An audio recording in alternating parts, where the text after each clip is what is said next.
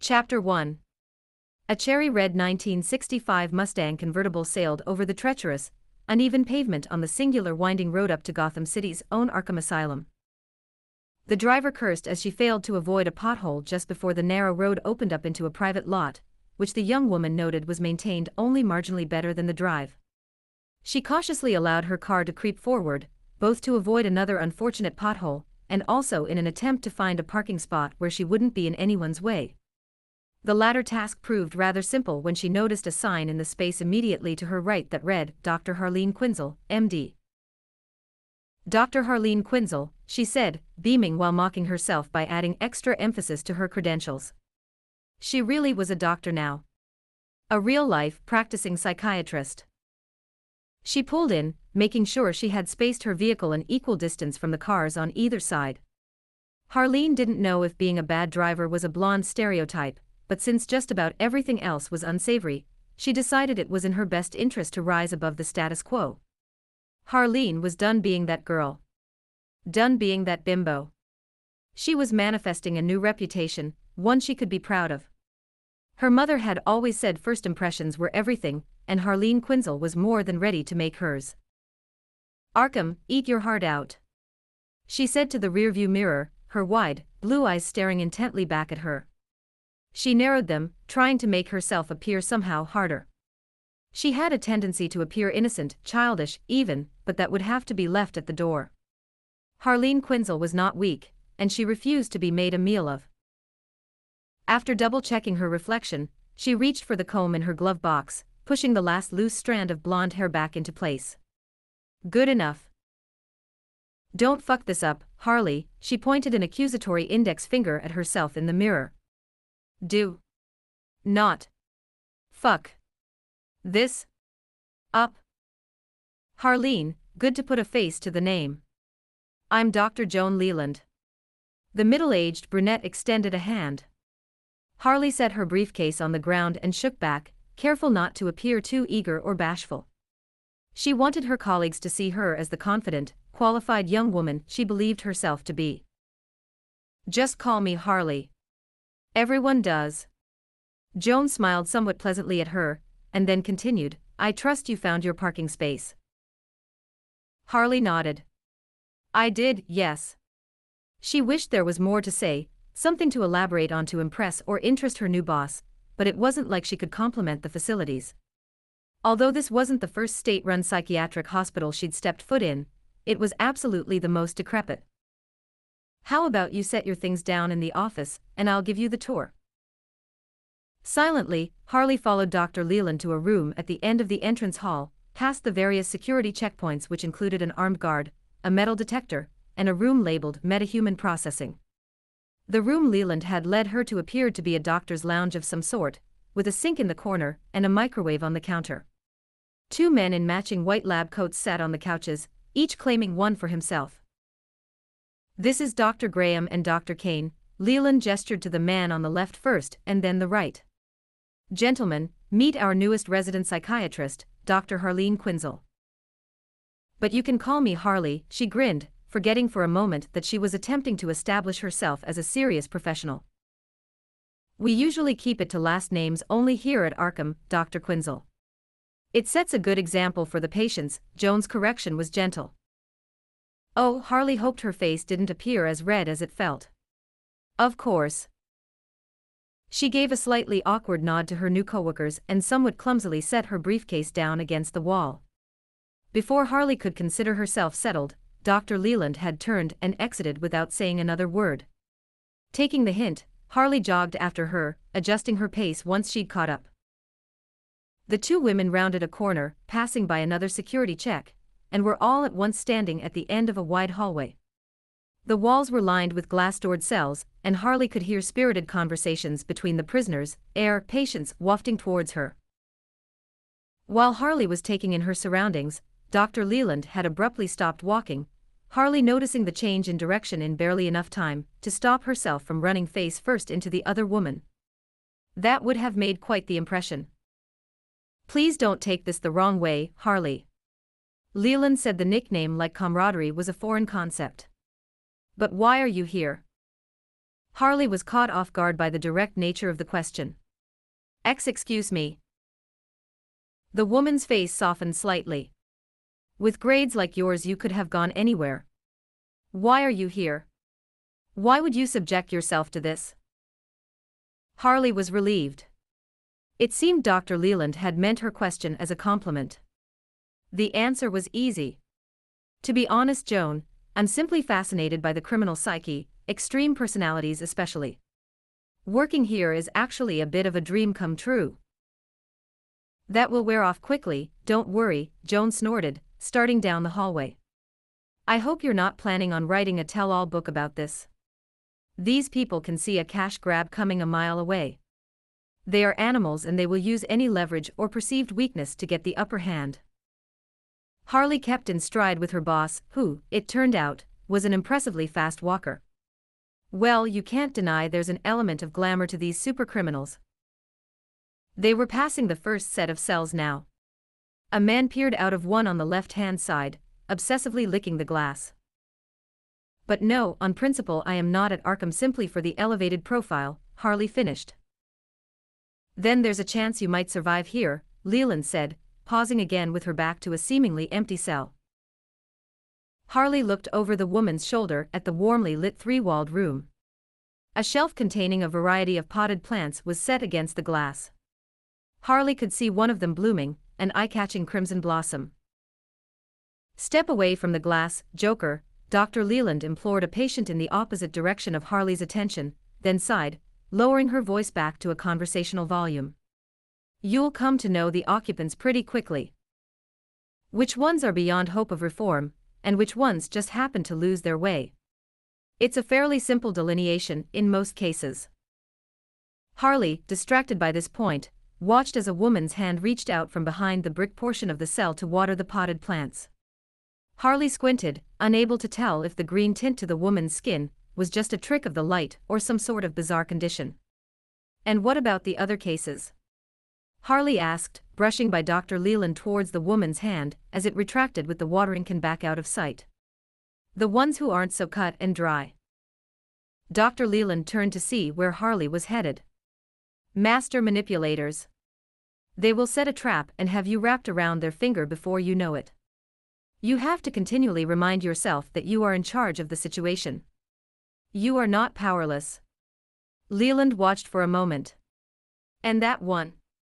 She pointed to the cell which Harley was now standing directly in front of. She's the worst of them. Who? Harley turned away from Dr. Leland to peer into the cell, and was startled by the breathtaking red-headed woman who'd suddenly appeared on the other side of the glass.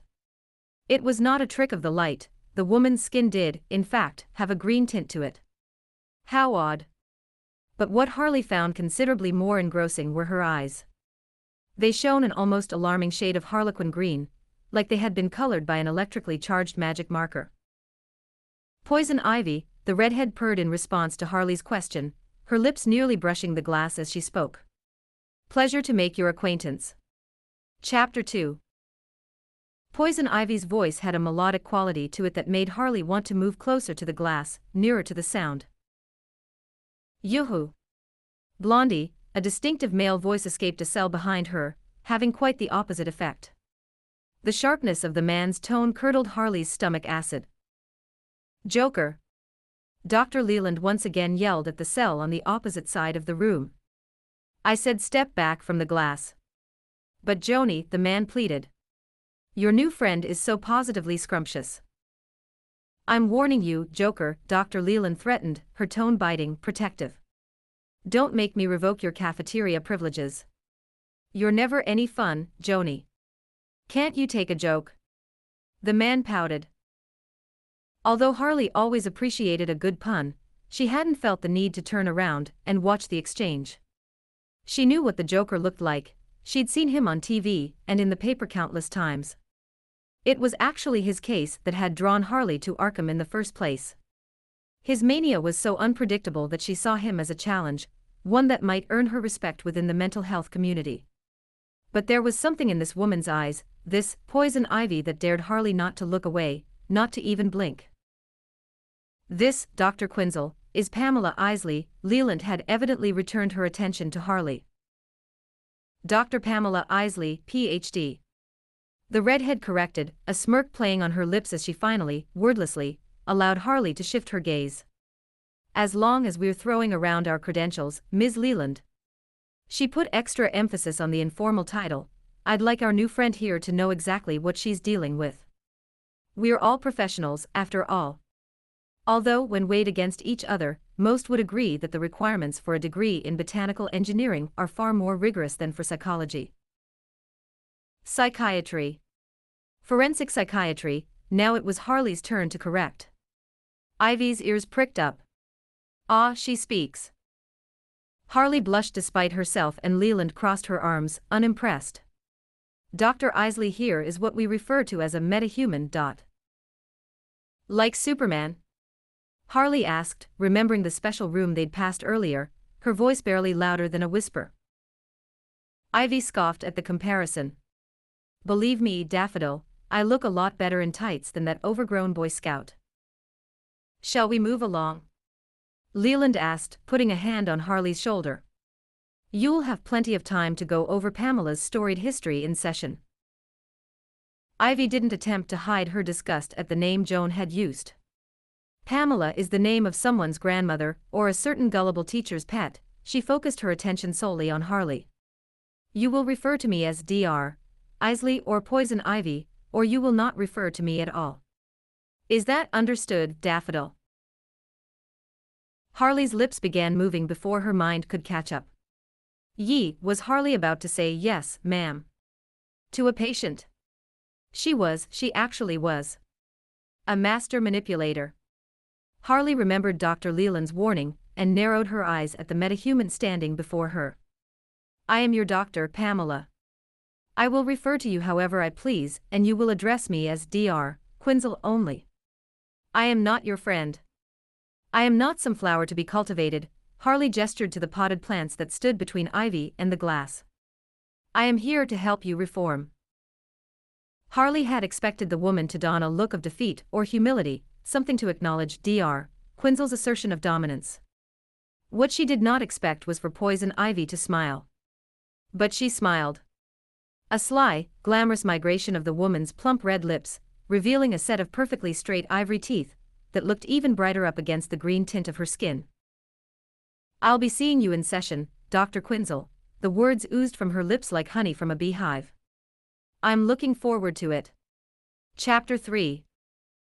Harley and Dr. Leland stopped outside of a locked, wooden door just past the doctor's lounge. It was the last stop on their tour. Well, those are the basics. It might take some time to get used to the layout and, more importantly, get used to the patients, but I think you'll catch on quickly. You seem very bright. Harley was powerless against the grain that overtook her features. Her smiles tended not to be restricted to her mouth, but rather full face, full body movements. She so rarely received a compliment on her acumen rather than her physical assets, and it felt unbelievably good coming from her superior, her female superior. Male professors and coworkers were never shy about showing their fondness, although it was usually in reference to her impressive flexibility on the gymnastics mat or her shapely, athletic physique, rather than her intelligence or academic interests. With a woman, Harley thought it was less likely there was an ulterior motive. Thank you, Joan or Dr. Leland. Yes, I think I'll get the hang of it sooner rather than later. Joan smiled back at her. You won't have any sessions for the rest of today or tomorrow. This time should be dedicated to studying the files of the patients we've assigned you. You need to know them inside and out. Knowledge is power, Dr. Quinzel, and you should have every possible weapon at your disposal when you walk in. Yes, ma'am, Harley nodded, excitement beginning to bubble up in her chest. This is your office, Leland said, gesturing to the door and placing a singular key in Harley's hand. You will find the necessary case files on your desk. She gave a curt nod and headed back towards the doctor's lounge. Harley took a few anticipatory breaths before slipping the key into the lock and turning the handle. Her office was sparsely decorated. In fact, the only thing in the entire room was a large wooden desk which sat oddly at the center. Harley could plainly see the reading material Leland had assigned her, but the bouquet of flowers sitting atop it was unexpected. Bright yellow and bound together in a pretty green vase, the daffodils provided the sole source of color in the otherwise drab room. Harley set her briefcase down and approached the desk somewhat cautiously. As she got nearer, she noticed a white piece of paper tied to the neck of the vase with red ribbon. Gingerly, she untied it. Scrawled in well-plotted cursive, the note read, "So long as men can breathe or eyes can see. So long lives this, and this brings life to thee." And was signed Pamela in the same penmanship. Harley plucked a flower from the bunch and raised it to her nose, inhaling deeply. It smelled fresh, like the first day of spring, like freshly cut grass and baseball in the front yard. It smelled like home. A bizarre mix of emotions washed over Harley then, all of which seemed to gang up on her, bringing a single tear to her eye. She blinked and the droplet fell from her lashes and onto the note. There it mixed with the black ink, distorting it, blurring the smooth peaks and valleys of the letters. Harley hadn't the slightest clue why the smell had affected her in such a way, why the sudden bout of nostalgia had overwhelmed her and sunk beneath her skin, but she knew breaking into a psychiatrist's office was strictly against the rules. Harley approached the woman's cell cautiously, the same way she had the flowers. Although her rational mind was reminding her that there was no real danger while poison ivy was in her cell, she'd decided it was better to be safe than sorry. Besides, if she really had been locked securely in her cell, how had she delivered the flowers? Harley's caution was more than warranted. The young doctor could see the villainess laying on her cot, absent-mindedly curling a piece of her thick red hair around her index finger. She was turned slightly towards the back wall of her cell, at just enough of an angle that Harley could approach her without being noticed. "Hey, sweet cheeks!" that same sharp male voice yelled. Harley stopped in her tracks, the heat of Joker's gaze on her neck. Seemed Poison Ivy had heard him too because she sat up on her cot, her eyes meeting Harley's. Joker had thwarted her stealth mode. Damn it. Why hello, Dr. Quinzel. Back so soon. Harley restrained her own arm from bonking her on the forehead for her stupidity. Ivy made a show of crossing her long legs. Did you like my little gift? Harley pulled on her professional exterior once more, and approached the glass with all the feigned confidence she could muster. I did, she tightened her smile like Dr. Leland would. I'm sure the guards would be interested to know you were out of your cell. I thought this one could be our little secret, Ivy winked, her long eyelashes making the not-so-subtle movement all the more dramatic. Harley crossed her arms and looked the woman up and down. It took all she had not to want to cover herself up for how inadequate she felt standing before this woman. But she didn't let it show. Instead, she pushed her round glasses further up the bridge of her nose and smiled her wide, charming smile. Navigating this place must be a breeze for you. Ivy looked mildly intrigued, subtly leaning forward. I mean, look at you. Beautiful, smart and a metahuman. This place must be your personal playground. Use your assets or your wit to get a guard to let you out of your cell. Sit silently during therapy sessions, wasting everyone's time, all the while plotting your escape. You're the queen of your domain. And then what? You get out, you break the law, you get caught, you get thrown back in here. Ivy's body language shifted slightly. She was not pushing out her chest as far anymore, and her back was somewhat rounded. Her expression remained the same, though sultry with a hint of vapid. Gosh, Harley continued. A hyper-intelligent scientist with a PhD, and yet here you are. Playing your little games. It all just seems so sad. And with that, Harley turned her back on the woman and started swiftly back to her office. A spring in her step, a smile on her face. The Joker catcalled her as she passed his cell, but she hardly even registered it. Dr. Harleen Quinzel was in the building. Chapter 4. Pamela Lillian Isley, Harley read aloud as she cracked open the thick file on her desk. The envelope showed signs of wear on its binding. Harley could tell she wasn't the first psychiatrist to delve into Ms. Isley's medical file, but with any luck, she might be the last. Pamela's mugshot was paperclipped to the inside cover, and Harley was reasonably aghast at how gorgeous the woman could look even in such an unflattering setting. She flipped past the photo and noticed Dr. Isley's age was redacted, but her birthplace was there, Seattle, Washington. Harley had never been to Seattle. Actually, she'd never really been outside of Gotham City limits. Okay, well, that's not entirely true, she acknowledged. As a child and teenager, Harley had been an accomplished gymnast, and her talent had taken her all across the country competing for medals and awards. Even so, those trips were hardly meant for the enjoyment of the athlete. The girls weren't allowed out of their hotel rooms, and had a strict curfew and diet regimen that they lived by. Gripping the sides of the file now, Harley swore she could still feel the chalk on her hands. She wiped them on her skirt despite protest from her rational mind. Isley, born to wealthy parents. She skimmed. Advanced biochemistry and botanical engineering, Dr. Jason Woodrow. Harley stopped and heeded the addendum next to his name. She flipped to the appropriate page of the file. Dr. Jason Woodrow, she repeated, tapping her ballpoint pen against her lips. Floronic man. There were two pictures of the man included in the file, one of a somewhat zany-looking brunette, and the other some horribly distorted creature with elongated features and a nymph-like body constructed of, well, wood, it appeared. What Harley found more alarming was the young woman standing next to his more human likeness. She was pale with freckles splashed across her cheeks. Thick, black-rimmed glasses teetered on the end of her nose, and her dirty red hair was pulled back into a loose ponytail. Stray locks of hair had fallen onto her shoulder, and despite her immature age, there were heavy bags under her green eyes. Harley knew that look, she knew it well. It was the look of a student who had pulled an all-nighter cramming for a test or trying to finish some paper.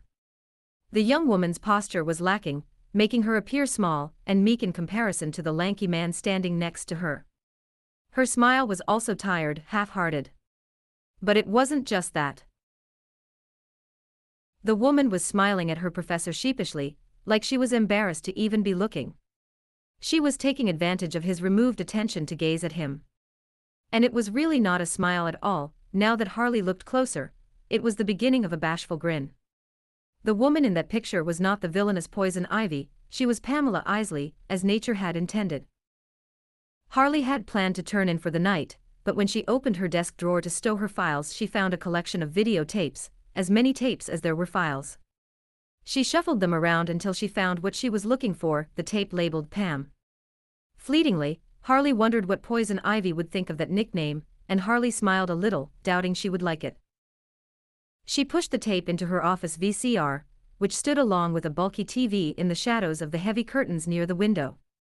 Pushing her round glasses up on the bridge of her nose again, and examining the remote, Harley triumphantly pressed the play button. The black screen gave way to an image of that same young PhD candidate from the photo. She was sitting across a table in an empty room. A man's voice came from somewhere behind the camera. "Why do you want to work at Wayne Enterprises, Dr. Isley?" he asks. She looked uneasily at the camera, clearly uncomfortable. "Well," she said, finally, "I want to change the world. I want to help save it, and your facilities are arguably the best in the country." Despite her ambitious language, Pamela's voice was rather quiet, although the melodic quality Harley had noted earlier was still there. The tape then made a harsh cut to a rather shaky video taken outdoors. It was dark and the camera was trained on the building Harley recognized as Gotham First National Bank. The building, which Harley knew was one of the tallest new additions to the city's skyline, was surrounded by thick, green vines that slithered around the facade, pulsing, squeezing, creating cracks in the building's infrastructure. Bystanders screamed as a vine shot out of one of the second-story windows, and a green-skinned woman, clad in a leotard made from leaves and vines, stepped out past the ledge, allowing the vine to carry her closer to the ground. It was Poison Ivy in full effect. "Run, you sorry meat sacks," she yelled. Harley jumped back as the ivy in the video thrust her hand forward, and the vines from around the building began to attack the citizens. One smashed into the camera lens and the video cut out. Harley sat there in the silence, unaware she'd been gripping the edge of her desk until her hand began to ache. She leaned back, relinquishing her grip and using the remote to turn off the TV. "Rough winds do shake the darling buds of May," Harley recited aloud to herself, although it was really more of a whisper, her high voice barely audible even in the empty room. Chapter 5. You can never go wrong with Shakespeare, Poison Ivy whispered to the little cactus by her cot. The sonnets are accessible, even for those who aren't all that well read. She twirled her hair on her index finger, sighing at the state of her hands. She'd been in Arkham so long her calluses had healed. Ivy longed to put her hands back in the soil. She closed her eyes and could almost feel the moist earth between her fingers, caked under her nails. Ivy rolled her eyes at the cactus' response. She's a psychiatrist, that's hardly a doctor. Her job is to keep us dosed up and pretend she has even an inkling of insight into the useless abyss that is the typical human brain. She reached a hand out and gently stroked the spines that jutted out from the plant. No, I'm not saying she's dumb, but she is reckless. I could kill her in a second and she doesn't seem to be terribly concerned. Isley, who are you talking to? The guard standing outside her cell demanded. Myself, she replied as if it were the most natural thing in the world. I'm crazy, remember? Criminally insane. Why else would I be here? The guard quickly glanced around her cell at the potted plants. Fine, but if that cactus so much as looks at me funny. Ivy sighed. You, sir, are utterly insignificant. Don't I have a therapy session you should be taking me to? Dr. Quinzel was already waiting in her chair, notebook in hand, when Ivy entered the room.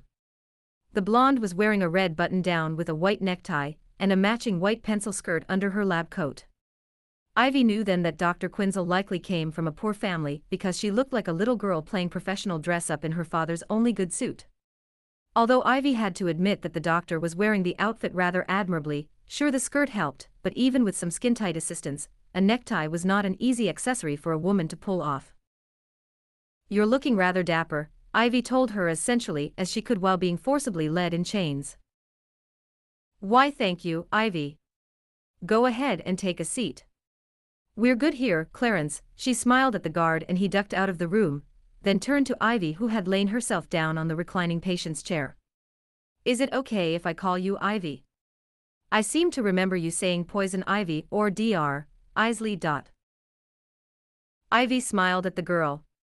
It wasn't just the tie that made Dr. Quinzel look young, Ivy realized. She was young. And her eyes, so big and blue, had an innate and unshakable innocence to them that, frankly, disappointed Ivy. This no longer appeared to be the challenge she'd hoped for. Ivy is fine. The young doctor looked pleased. How sweet, Ivy thought. She's considering that a victory. I'm sorry, Ivy said aloud. But I never did catch your first name. It's Harleen, she said.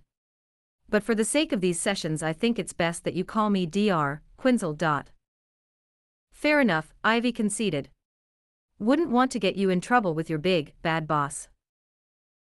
Dr. Quinzel hardly let Ivy's mouth shut before stating, so you're a diagnosed bipolar with obsessive-compulsive tendencies. She phrased it like a question, but it was clearly rhetorical. Oh. Ivy propped herself up on her elbow. No foreplay. I'm disappointed, Dr. Quinzel. With that pretty little figure of yours I thought you'd have more finesse. Do you always deflect difficult questions with sexual innuendo? The doctor shot back without blinking, but Ivy could see a slight blush creeping up her cheeks. Ivy raised an eyebrow. Did you not read my file? I usually secrete pheromones to go with the whole routine, but unfortunately, they don't work on women, so I'm afraid I'll have to go in the dry, she chuckled at her own joke. Harleen smirked. Is that what happened with Jason Woodrue? You seduced him? Because from your file it sounds like it was the other way around. Now it was Ivy's turn to feel heat rising in her cheeks. This, however, was out of anger rather than bashfulness or flattery. You don't know what you're talking about, little girl, Ivy said as sweetly as she could. Cloyingly sweet, in fact. Why is it so important for you to assert your superiority over people by degrading them? I'm a doctor, Ivy, we've gone over this. I am not a flower and I'm most certainly not a little girl. She leaned back in her chair, whether to put space between her and her patient or to assume a sort of power stance, Ivy wasn't sure. That teacher's pet you were talking about the other day, the one that deserved the name Pamela, that was you. I know Jason Woodrue was your professor back in college. Ivy rolled her eyes. Her therapy sessions were always about either Woodrue or her emotionally distant parents. The doctors always wanted to make a victim out of her, but Poison Ivy was not a victim. Pamela was, sure, but she had left Pamela behind a long time ago. Yes, Ivy finally said, knowing full well that the only way to get past this subject and back to her cell was to admit to some things, just enough to satisfy the doctor's prodding, but not enough to ever really give anything away. He was my professor and my PhD supervisor. And you were in love with him. Ivy sighed.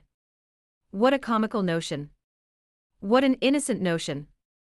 I was enamored by his acumen. Enamored. Dr. Quinzel repeated, scribbling something on her notebook. He impressed you. He inspired you. Ivy nodded. He was a brilliant scientist at the top of my field. He took an interest in me, and I was flattered. That was the extent of our relationship. And he asked that you trust him. Ivy ran her long, elegant fingers down her pant leg, smoothing out the wrinkles. At the time I had no reason not to. Other than that he was a man, of course. She chuckled to herself again. Which honestly should have been a red flag for me at the start. The doctor was writing something. So at this point, you've sworn off an entire gender. Smiling, Ivy purred, an entire sex, Daffodil. Surely, as a psychiatrist, you should know the difference. The doctor couldn't keep the heat out of her cheeks this time. There was something nervous about the blush, something insecure. I think that was just an excuse for you to say sex, Dr. Isley. Ivy's smile was wide with mischief now. Oh, so it's Dr. Isley now, is it? Harleen was scribbling furiously in her notebook, and from studying the patterns of her hand, Ivy deduced that she was doing just that, scribbling rather than making actual notes. Ivy found her obvious discomfort endearing. Would you like to ask about my childhood now, or shall we save that for next time? Guard. Dr. Quinzel said, getting up from her chair and folding the cover of her notebook back into place. Let's pick that up next time, Dr. Isley. Again, Ivy said, biting her bottom lip. I look forward to your insight. Harleen rolled her eyes at the suggestion and knocked on the window for Clarence. Ivy was ushered out of the room shortly thereafter. Chapter 6. Come on, Pam. I've watched you check that 5 times already. You're done. Alec put his hands on Pamela's shoulders, straightening her back from where it was hunched over her desk. I'm really not, Pam said, subtly flinching at the unwelcome contact. Damien, Linda and I are going to blow off some steam. You look like you could use a drink. His eyes twinkled as he craned his neck around in front of her, trying his very best to break her unwavering concentration. Pamela punched something into her calculator. I don't drink. Okay, well, maybe it's time you let your hair down. Alex squeezed her shoulders, sending a shiver down her spine. Seriously, Pam, when was the last time you went anywhere without Woodrue? That guy's stiff. Pamela set her pencil down and turned to Alec. That guy is our boss. Exactly. Alec laughed. Come on, Pam. One night out with your peers isn't going to kill you. You already have that apprenticeship in the bag anyway. You're just competing against yourself at this point. You are your own worst enemy, right? Pam smiled placidly up at her coworker. He returned his hands to her shoulders, this time looking at her straight on. You don't need another enemy, Pam. You need a friend. Pamela sighed. Fine. What's Linda like? Incredible. Alex beamed. I wouldn't have married her if she were anything less. Ah, finally, some animation had found its way into Pam's expression. So you're a prick at home too, then? A prick. Alec laughed. Why, Ms. Isley, I do declare. He fanned himself with his hand. We'd been working together for 4 years before I even knew you could talk, and now here you are, calling me a prick. Pam laughed, a real laugh, throaty and altogether pleasant. It was the most accurate. Pamela. Alec. What are you doing? A man's voice came from the doorway. Alec spun around in that direction. Professor Woodrow, I was just inviting Dr. Isley out for a drink. The professor was leaning against the door frame that separated the laboratory and the office. His brown hair was a tangled mess on his head, and his beard was untrimmed and littered with scraggly gray flecks. When added to his fraying clothing, the professor could be described as generally disheveled. Pamela doesn't drink, he said, pushing off and starting into the room. Alec began to look a bit uneasy. No, yes, I know. She doesn't have to drink, he turned back to Pam, stating reassuringly, you don't have to drink. Pamela nodded back in a clear attempt to placate both men. She's working, the professor said, coming to stand behind the wooden chair Pam was still sitting in. She's finished, Alec pointed out the completed equation on her paper. Woodrow's eyes narrowed at Alec. In a show of dominance, he patted Pamela on the head, much like one would a good dog. I'm still working, Pamela said, turning back to her paper. Alec looked a little upset, but Pamela refused to make further eye contact, so he simply left without another word to either of them. Poison Ivy wistfully stroked the frond of her potted fern, gently massaging the green in between her fingers. Despite her reverent touch, she felt a distracted restlessness in her mind that was rather unfamiliar. If I had to guess, she would say the feeling was boredom. She had only been in Arkham 2 weeks this time, and was already getting antsy. Usually, it took 3 to 6 months for her to get fed up with the monotonous routine. But maybe it wasn't the routine she found so tedious, maybe she was bored with herself. Ivy scrunched her nose at the thought. She had always been a bit of a lone wolf, even when she was Pamela. She did things that served her and served her cause. She didn't care about human existence, let alone human company.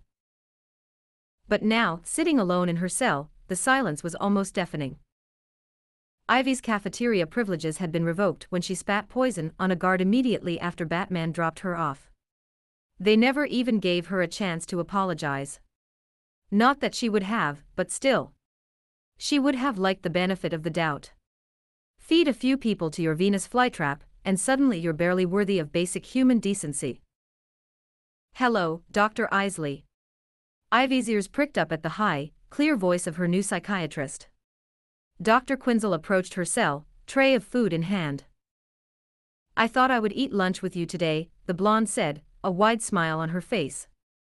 Ivy raised an eyebrow, failing to understand this therapeutic approach. Why? Harleen shrugged. I heard you weren't allowed in the cafeteria, and thought you might be lonely. Companionship is a human desire, Ivy was matter of fact, grabbing her watering can from where it sat on her shelf and tipping it into the base of her fern. Dr. Quinzel shook her head, sitting down on the dirty floor in front of Ivy's cell. You see the need for companionship in almost any species, even plants. That's what an ecosystem is, isn't it? A community of plants aiding in a common goal. Ivy sighed and crossed her arms. In the most rudimentary of terms. Harleen hummed, pleased with herself as she took a bite of her sandwich. It's tuna, she told Ivy, unprompted. Ivy eyed her sideways. It smells absolutely disgusting. I know. Harleen laughed. It tastes horrible too, if you can believe it. The sandwich plopped soggily back onto her tray. I can, Ivy said, sitting down on the cot behind her. Dr. Quinzel reached into the pocket of her lab coat and produced a pack of gum. You want one? She asked, holding the pack up to the holes in the glass door. Ivy cocked her head at the bizarre show of friendliness. When she didn't answer, Harleen shrugged and unwrapped a piece for herself, popping it into her mouth and chewing it quickly before swallowing it. Suit yourself. Did you grow up in Gotham? Ivy asked, inquiring about the momentary slip in the doctor's accent. Oh God, Harleen closed her eyes. I was hoping you didn't catch that. Yes, born and raised in Gotham City. I've been training myself out of that accent since I started college. Why?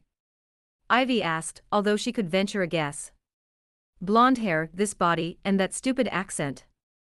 They wouldn't have even let me into the classroom, let alone given me a degree. Ivy laughed at that despite herself. The girl had a point. It would have been easy to assume that she was simple-minded, not that the jury had come back on that yet. You know the drill, Harley said, taking a bite of her apple. You were a pretty girl. Ivy's fists clenched and back stiffened involuntarily. No. I am a beautiful woman. Oh, of course, Harleen chewed. I'm talking about Pamela. Poison bit at the back of Ivy's throat. Pamela didn't care if she was pretty. Harleen took another bite of the red fruit. But Ivy does. Ivy doesn't have to care because she is pretty, she uttered through clenched teeth. The young doctor set the now bare apple core back on her tray. Do you often refer to yourself in the third person? Ivy took a deep, calming breath, realizing that this whole act was just a cleverly posed therapy session. That's two-faced shtick, we try not to step on each other's toes here. So you acknowledge that you and Pamela are the same person? Harleen popped another piece of gum into her mouth. She really had swallowed the last one. Of course, Ivy ran a hand through her hair. I'm not that crazy. No, Dr. Quinzel smiled. I don't think you are either. Chapter 7. Harley sat in the doctor's lounge updating her case notes. Her last session with Jonathan Crane had gone rather well, she thought. Their conversation was smooth, if not a little bizarre. Crane had been a mental health professional himself once, and it broke Harley's heart to have to put up with delusions that the patient could have easily diagnosed in himself. With all the doctors that end up in Arkham, the GCPD should start putting medical students on watch lists, she thought, chuckling to herself as she signed her name and date at the bottom of the report. Her impromptu session with Ivy had put her in an excellent mood. Although Harley didn't fully understand the extent of her patient's powers yet, she had confirmed that Pamela was more human than she thought. Harley had also come to the conclusion that Pamela was likely suffering from narcissistic personality disorder, which, although fairly obvious, was not denoted in her file. What happens when you give a narcissist superhuman abilities? Poison Ivy. That's what happens. Dr. Leland sat down on the couch next to Harley with an exhausted sigh. Long day? Harley asked, cheerfully. They're all long days, Dr. Quinn, the older woman said, her eyes partially closed. It's Quinzel, Harley corrected with a smile. She liked Dr. Leland, she was serious but also strong-willed and smart as a whip. Harley wondered if that's what Pamela would have grown up to be if she hadn't met Jason Woodrue. Of course, she probably still would have been a narcissist, but a narcissist for the greater good at least. I'm sorry, Leland mumbled. The Joker was my last session, and I always come out of those things worse than before. Oh.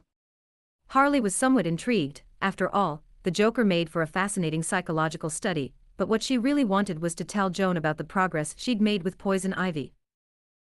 Clarence told me you visited Isley's cell today. Harley almost squealed with joy at not having to bring the topic up herself.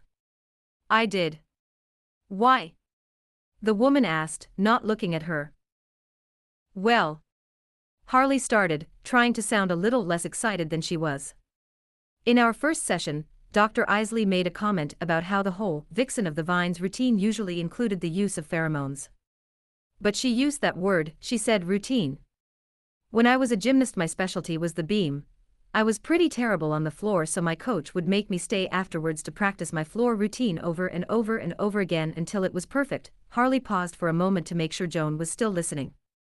She was.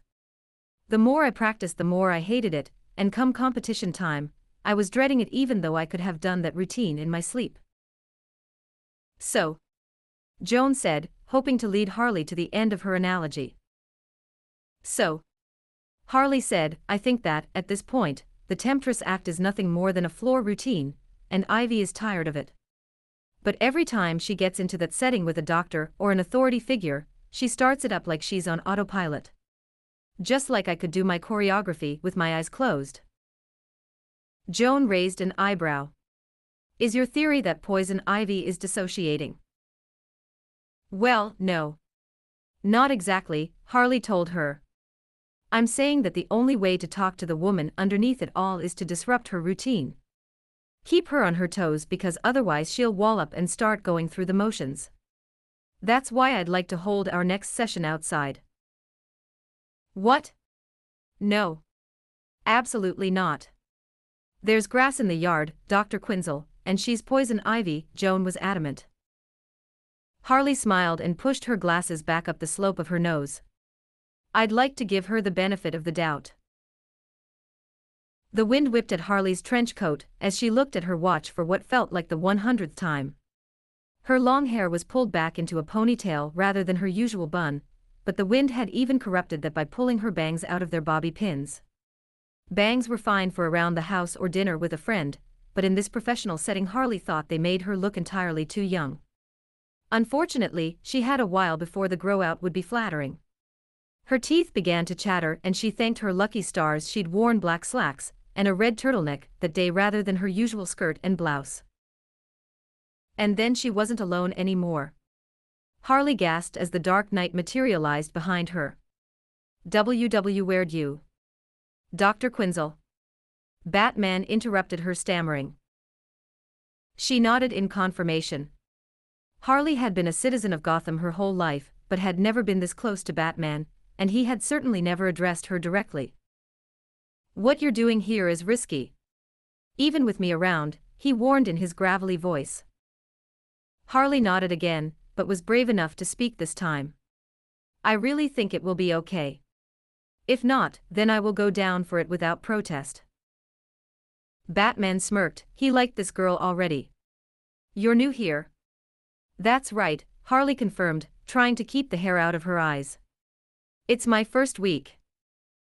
His cape flapped in the wind as he spoke, and they stuck you with poison ivy.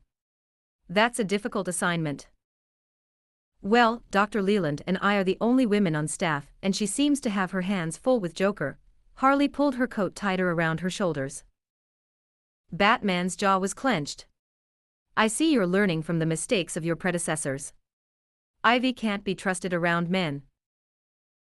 Harley noted the shift in his expression, and guessed there was probably some personal history there that she should look into. I think it's more that men can't be trusted around Ivy. To Harley's surprise, Batman nodded. Perhaps. A moment of silence passed between them as he sized her up once again. You won't know where I am, he said, finally. But as soon as I see her make a move, I'll be down there. You mean if you see her make a move, Harley clarified. Batman smirked again just before the two were hit by a gust of wind so powerful it knocked Harley off kilter. She steadied herself, but when she looked up the dark night was gone. Chapter 8. Pamela really had been done with her work, but she stayed all the same, checking an equation that she knew was correct. Every so often she would glance up at Professor Woodrue, who appeared to be repotting her test subjects into much smaller containers. She grimaced with each move he made, knowing that the plant's root systems would soon outgrow the containers he'd chosen. But she bit her tongue. He was a more senior expert than she, it was not her place.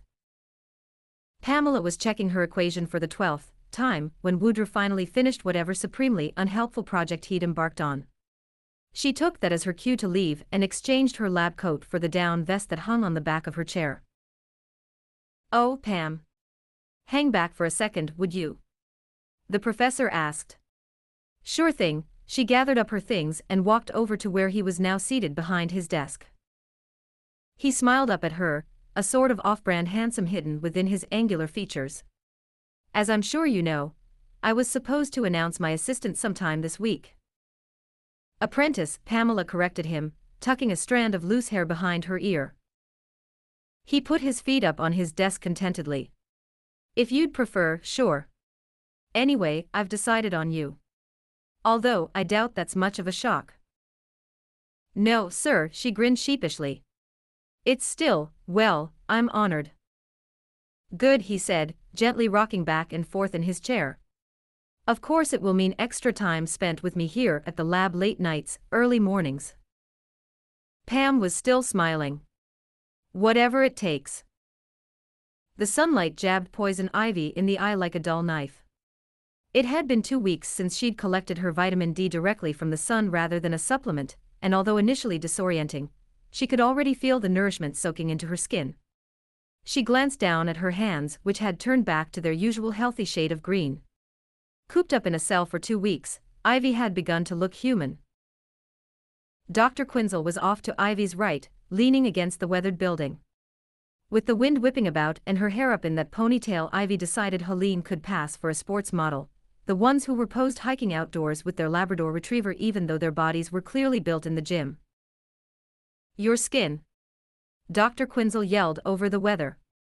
"Photosynthesis," Ivy yelled back, walking towards her. "Well, you look beautiful," Harleen told her once they'd reached a safe distance for the normal volume of a conversation. "I know," Ivy deadpanned, as self-assured as a woman could be. Harleen shoved her hands in her pockets. "Did Jason Woodruff think you were beautiful?" Ivy crossed her arms, pulling them tightly to her chest. "I'm past the point of caring what that meatsack thought. He's dead," she laughed with a hollow satisfaction. "Decapitated. Twice now." Dr. Quinzel cleared her throat. "Did you?" Ivy sighed. "Unfortunately, no. The bat did that, well, the second time, at least. I'm sure there's a scientific explanation for how he was able to come back." Harleen tightened her ponytail, which was rebelling into just a loose mess of blonde hair. Ivy's striking features were softened by a tepid smile. "There is an explanation for most things in this world, Harleen." She knelt down and pressed her hand into the grass. "But there are other, more fantastic phenomena. A white lily grew up between her green fingers, that exceeds even the wildest imagination."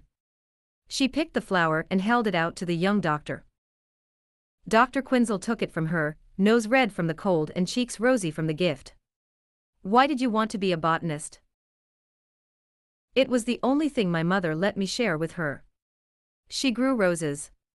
Beautiful roses, but she restricted them. Trimmed them too finely, never allowing them to come into their own," Ivy told her, looking past the doctor out beyond the gate. "She treated me just the same, like one of her roses." "So you've always been a flower," Harleen's words dripped with pity. Ivy didn't answer, so she continued. "Is that how Professor Woodruff saw you?" "Professor Woodruff lied to me," Ivy spat, her frustrated tone contradictory to her relaxed stance. "He complimented your acumen," Dr. Quinzel said. "He respected your intelligence." "No," Ivy disagreed. "He saw a shy girl, insecure in nearly every respect, and pounced. He locked me up and treated me like a human lab rat. Caged me like an animal, injecting me with any toxin that suited his fancy. He wasn't even taking notes at the end, he was just shooting stuff into my bloodstream for the fun of it, to see how long I'd hold out. He tortured me and took a lot of pleasure in doing it." Ivy watched her doctor's bravery falter. "Why do you think he did it?" She could feel herself beginning to lose control, feeling the poison coursing through her veins. "Because he was a man and men break things just because they can." "But those toxins he injected you with didn't kill you, they made you poison." Ivy. "Yes," Ivy let loose a mirthless laugh. "It appears everything but my humanity survived." "Pamela," Harleen said, taking Ivy's hand in hers. "Why are you still giving him your power?" "I'm not," Ivy shouted, yanking her hand away. "I am Mother Nature's chosen protector. I am the most powerful villain in Gotham City." Harleen's eyes grew wide, and all of a sudden she was an innocent, feeble child. "Wanting to save the environment doesn't sound like the plot of a villain, Pamela. It sounds like a hero." Ivy was trembling with rage. "I am only a villain to weak-minded humans who soil what the earth has so graciously afforded them in the name of personal wealth." "But Pamela," Harleen said, far too bravely for the circumstances. "Don't you see? You're villainizing your cause by association. My name is Poison Ivy." Her jaw shook, and Ivy turned her palms to the sky, imploring the blackberry bushes in the corner of the yard to rear their heads like spiny serpents, needing to exercise her power before it overtook her. But just as they began slithering towards the doctor, Ivy was hit in the back of the head by the blunt side of a sharp object. Chapter 9. Harley sat quietly in a chair near the bed, watching Poison Ivy's chest slowly rise and fall. She was mesmerized by the serenity of her emerald features. The gauze that was wrapped around her head had tamed rather unruly red hair. The Arkham Asylum infirmary staff had diagnosed her with a concussion and stitched up the laceration left on the back of her head by the batarang. "You don't actually need those, do you?" Ivy asked rhetorically, her eyes still closed. Harley sat upright, alarmed at the sudden disturbance and a bit embarrassed for how intently she'd been staring. "Your glasses," Ivy clarified when she didn't respond. "They're not prescription, are they?" Harley looked down at the round glasses she'd been absent-mindedly twirling in her fingers. "No," she admitted. "They're not prescription." Ivy smiled, opening one eye and then the other. The accent, the glasses, "You're an imposter, Harley." Harley quickly unfolded the glasses and pushed them back onto her face. "It's Harleen." "No," Ivy chuckled, "Harleen is who your parents hoped you would be. But you're Harley. The girl next door, the guy's gal, the cool chick, the female jock. You always have your hair pulled back and would wear a sports bra every day if you could. You like cold pizza and action movies and would rather sit and watch the game than help your mom in the kitchen." Harley was blushing a deep shade of crimson and intently examining her shoes. "You may have fooled them, Harley Quinzel, but I see you. It took me a second to figure you out, longer than it usually does, but I know what you want." "Oh?" Harley asked, pretending to be unamused. "And what's that?" A wicked grin spread Ivy's lips. "You want someone to take charge. You want to be dominated." "All right, Pamela," she emphasized. "I think that's enough." Ivy leaned her head back into the pillow. "There's no shame in it, Harley, really. Everybody wants something." "I think that batarang may have knocked a few screws loose." Harley crossed her arms. "Your body language is communicating that you've closed yourself off," Ivy said. It had taken for days and some collateral head trauma, but she finally had Dr. Quinzel on her toes. "See? Anyone can be a psychologist, they just have to watch. I'm a psychiatrist, and if you think diagnosing me as some cheesy Hollywood archetype, and then making a rather broad guess at my sexual preferences is therapy, then it's no wonder you haven't ever made any progress here," Harley huffed. "But was I right?" Ivy asked, still wearing that feral smile. "Your muscular definition is rather impressive, including the muscles in your neck, which means whatever sport you played, you either expected contact, or it was important that your head be able to stay in line with your body. Usually, with tennis players the racket arm is slightly bigger than the other, but yours seemed to be symmetrical, so I don't think you played tennis." Harley shifted uncomfortably in her seat. She wasn't sure why she was allowing Ivy's eyes to prowl over her so aggressively, but for whatever reason she was powerless to stop her. "It's not softball, that would be too on the nose, and your legs tell me you've spent more time jumping than a softball player would. You're too dense to be a basketball player, and your back is too wide for soccer." Harley was incredulous. "Why do you know so much about this stuff?" "I work best outside. That's where I did my schoolwork, and there was always some sort of athletic rehearsal going on," Ivy replied quickly. Harley rolled her eyes. "It's practice, not rehearsal. Now can we wrap this up, Dr. Isley? You're wasting both of our time. Somewhere along the line you decided that I needed a friend. You realized that I respond negatively to authority figures, and so you took a more relaxed approach. I respect you for that. No one else has ever been brave enough to regard me as anything other than a ruthless psychopath, so I applaud you for attempting to fish out my humanity. The problem is, me spilling my guts to you without anything in return does not make a friendship. I've decided I should learn some things about you for friendship's sake." Ivy watched as Harley swallowed. She had beat her at her own game, and Harley knew it. "Naturally, my next guess would be track and field, but you're a bit top-heavy, which contradicts the leg power required for those events. Taking all the variables into account, the only two conclusions I can draw is that you were either at least a for-sport athlete, or you were a gymnast, and because you maintained your grades well enough to attend college and then medical school, I'm going to assume it's the latter. You, Harley Quinzel, were a rather accomplished gymnast, weren't you?" Harley scoffed. "That's not psychology. That's just understanding body composition. You're right, Daffodil. And I will take that as a confirmation. Each sport requires a different mental approach as well as a physical one. Gymnastics is an extremely intense, all-encompassing hobby. At the higher levels, it's really more a job than a recreational activity. You are used to extremely demanding authority figures. You've been conditioned that way. That is what you want. So I've compounded my previous assumption by looking at past behavior patterns. That's psychology, right? Is this punishment for my explanation of an ecosystem? Harley asked. Partially, Ivy chuckled, somewhat good-natured. And for bringing Batsy to my therapy session.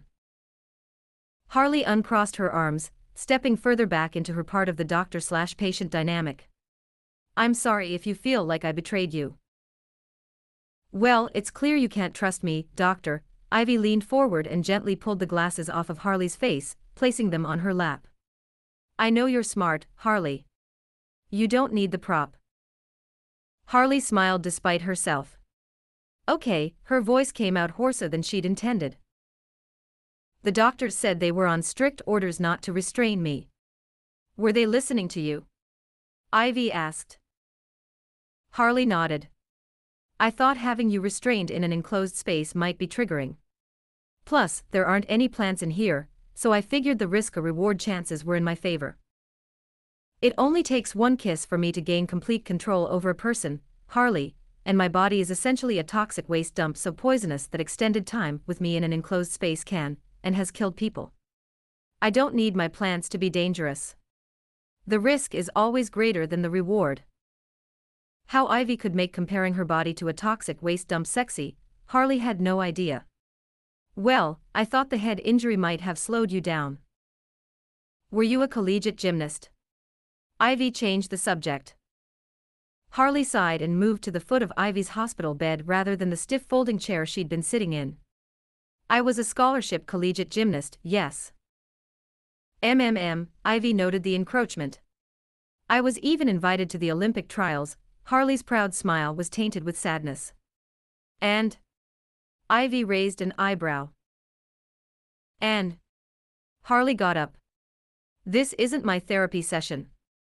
I believe that's called deflection, Doctor, Ivy said, teasingly batting her eyelashes. Harley chuckled. I think you should stick with plants and leave the therapy to me. Ivy shrugged. I think we can both agree that I would make a far better psychiatrist than you would a botanist. Can we call that a breakthrough, Dr. Quinzel? Harley leaned in close to the older woman's ear, her lips almost touching the emerald lobe. She held that position for a moment before whispering, no. Chapter 10. Dr. Leland was waiting for Harley outside the infirmary. I have to hand it to you, Dr. Quinzel, that could have gone a lot worse. I don't see how, Harley told her, wishing with every fiber of her being that she could just go home. She's so right through me. And you were expecting to fool her? Leland raised her eyebrows incredulously. Honey, Dr. Pamela Isley has a higher IQ than me, and you put it together. And she won't hesitate to remind us, either, Harley balked. You're right, Dr. Leland chuckled. She's the worst of them, Dr. Quinzel. I told you that on your first day. She and Joker, two peas in a pod if you ask me. Harley swallowed back the bizarre bout of anger that was climbing up her throat. She suddenly felt the overwhelming need to defend her patient. At least Ivy's mania is predictable. She has a cause and she fights for it. The Joker breaks things just because he can. Harley trailed off, realizing that she was just regurgitating one of Ivy's earlier statements. Leland looked at her sideways. You know, if you ever wanted to take a crack at Joker, I could let you have a few sessions with him. If you want some space from Isley. No, Harley shook her head. I'm fine. I just need to adjust my approach. Well, maybe you don't, Leland put her hands on her hips. I read your notes. Narcissistic personality, a series of negative experiences with authority figures, her knowing your play might actually enhance your current strategy. Harley nodded slowly. Because even in an actual friendship she'd want to know that she was superior in some way. Right, Leland agreed. But even though she thinks she's better, Isley is just as obsessed with Batman as the other rogues are. Because she sees him as something nearing an intellectual equal. She's competitive, Harley was smiling now. She wants a matchup that she can just barely win. She wants to be challenged but not defeated. That would be my guess, Leland said. I'll see you tomorrow, Dr. Quinzel. Harley set her briefcase down on the dining room table with such irreverent force that water spilled out of her new green flower vase. Harley assumed the daffodils would have wilted by now, but to her surprise, they were as vibrant as the day they'd shown up in her office. Harley took a moment to appreciate the bright cluster of yellow. My name is not Daffodil, she mumbled and grabbed a dish towel from the counter, erasing the spill in one sweeping motion. Her next stop was the kitchen, where she pulled her last 2 pieces of pizza out of the fridge. So Ivy was right about her liking it. Who cares? Everyone likes pizza. That doesn't prove anything. Harley carried her dinner back to the table where she set it down on the wood surface without a plate or napkin. She cursed when her sweater got stuck on her earring, as she was attempting to pull the red cashmere over her head. It was the most expensive piece of clothing she owned, and now here it was, snagging on her cheap TJ Maxx faux diamonds. Harley made her way to the bedroom and attempted to untangle the mess in front of her full-length mirror. Her abs flexed as the metal yanked on her earlobe until she was finally able to separate the two. She studied herself in the mirror for a moment. Her parents had raised her as an athlete, enrolling her in just about every after-school sports program in existence. They weren't rich, but they certainly valued the concept of teamwork. Her parents hadn't expected Harley to gravitate towards gymnastics the way she did. The lessons were the most expensive of all her activities, and Harley knew all the time, and energy she dedicated to the sport had been taken away from her life at home. She stood in front of the mirror, looking at the body the sport had given her and remembering the day she'd dishonored it. With a sigh, she removed her bra and pulled on a baggy t-shirt with the words, Gotham State, printed on the front along with her alma mater's insignia. Harley shoved the first piece of pizza into her mouth greedily once she was back at the table. She'd neglected lunch in favor of her extended visit to the infirmary, and now wished she had a whole pizza instead of just the 2 slices. With a sigh, she plopped down into the chair at the head of the table and pulled her briefcase towards her, sliding it over the stained cherry wood. Pamela Lillian Isley, she said, releasing the latches on the leather case. Pamela, she opened the lid. Pam-a-lam. Harley reached inside and grabbed the file. Pamalama ding dong, she skipped past the first few pages. Pammy McPhee. She raised her eyes and cocked her head. Does that work? No, she decided, focusing her attention back on the woman's file. District Attorney Harvey Dent. She read. The name sounded familiar. Wait. Harvey Dent, that's, Two-Face. Ivy dated Two-Face. She asked her empty apartment. There's no way that wasn't a nasty breakup. She read a little further. Ha. Harley laughed when she learned Ivy had tried to kill Harvey. Told you so, she stopped when she heard her accent slipping. I told you so, she repeated, focusing on crisp enunciation. Harley got up from the table and began to pace, willing the gears in her head to start turning. Harley did not like sitting still, and moving always helped her think. Wealthy, emotionally distant parents, nothing about abuse in there, so it's more about neglect, she mumbled, her hands clasped behind her back. Her mother treated her like a rose, so, appearance over substance, they didn't care about her accomplishments. Harley stopped in her tracks like she'd been commanded to and planted her hands on the floor, kicking her legs up into a handstand. She took a few steps forward with her hands, and then back, tightening her stomach muscles to keep her body straight. She needed someone to notice her for something other than her looks, she needed validation. Harley's face began to get red from the blood rushing to her head. She needed intellectual validation from an authority figure. She again walked her hands in a tight circle. Jason Woodrue, her professor, a leader in his field. Harley returned her feet to the ground and righted herself, pulling her shirt down as she landed. She furrowed her brow. He didn't seduce her. He flattered her. It's not about. Harley's face broke out into a wide grin and she skipped back over to the table, grabbing a pen and writing her words as she spoke them. Not about sex, she wrote the last word in capital letters. About validation, she circled validation and drew a dark line under it. Trophy/sexual object equals attention. Harley capped the pen triumphantly and pointed at Ivy's mugshot like she'd just fingered her in a lineup. Get ready for your fucking breakthrough.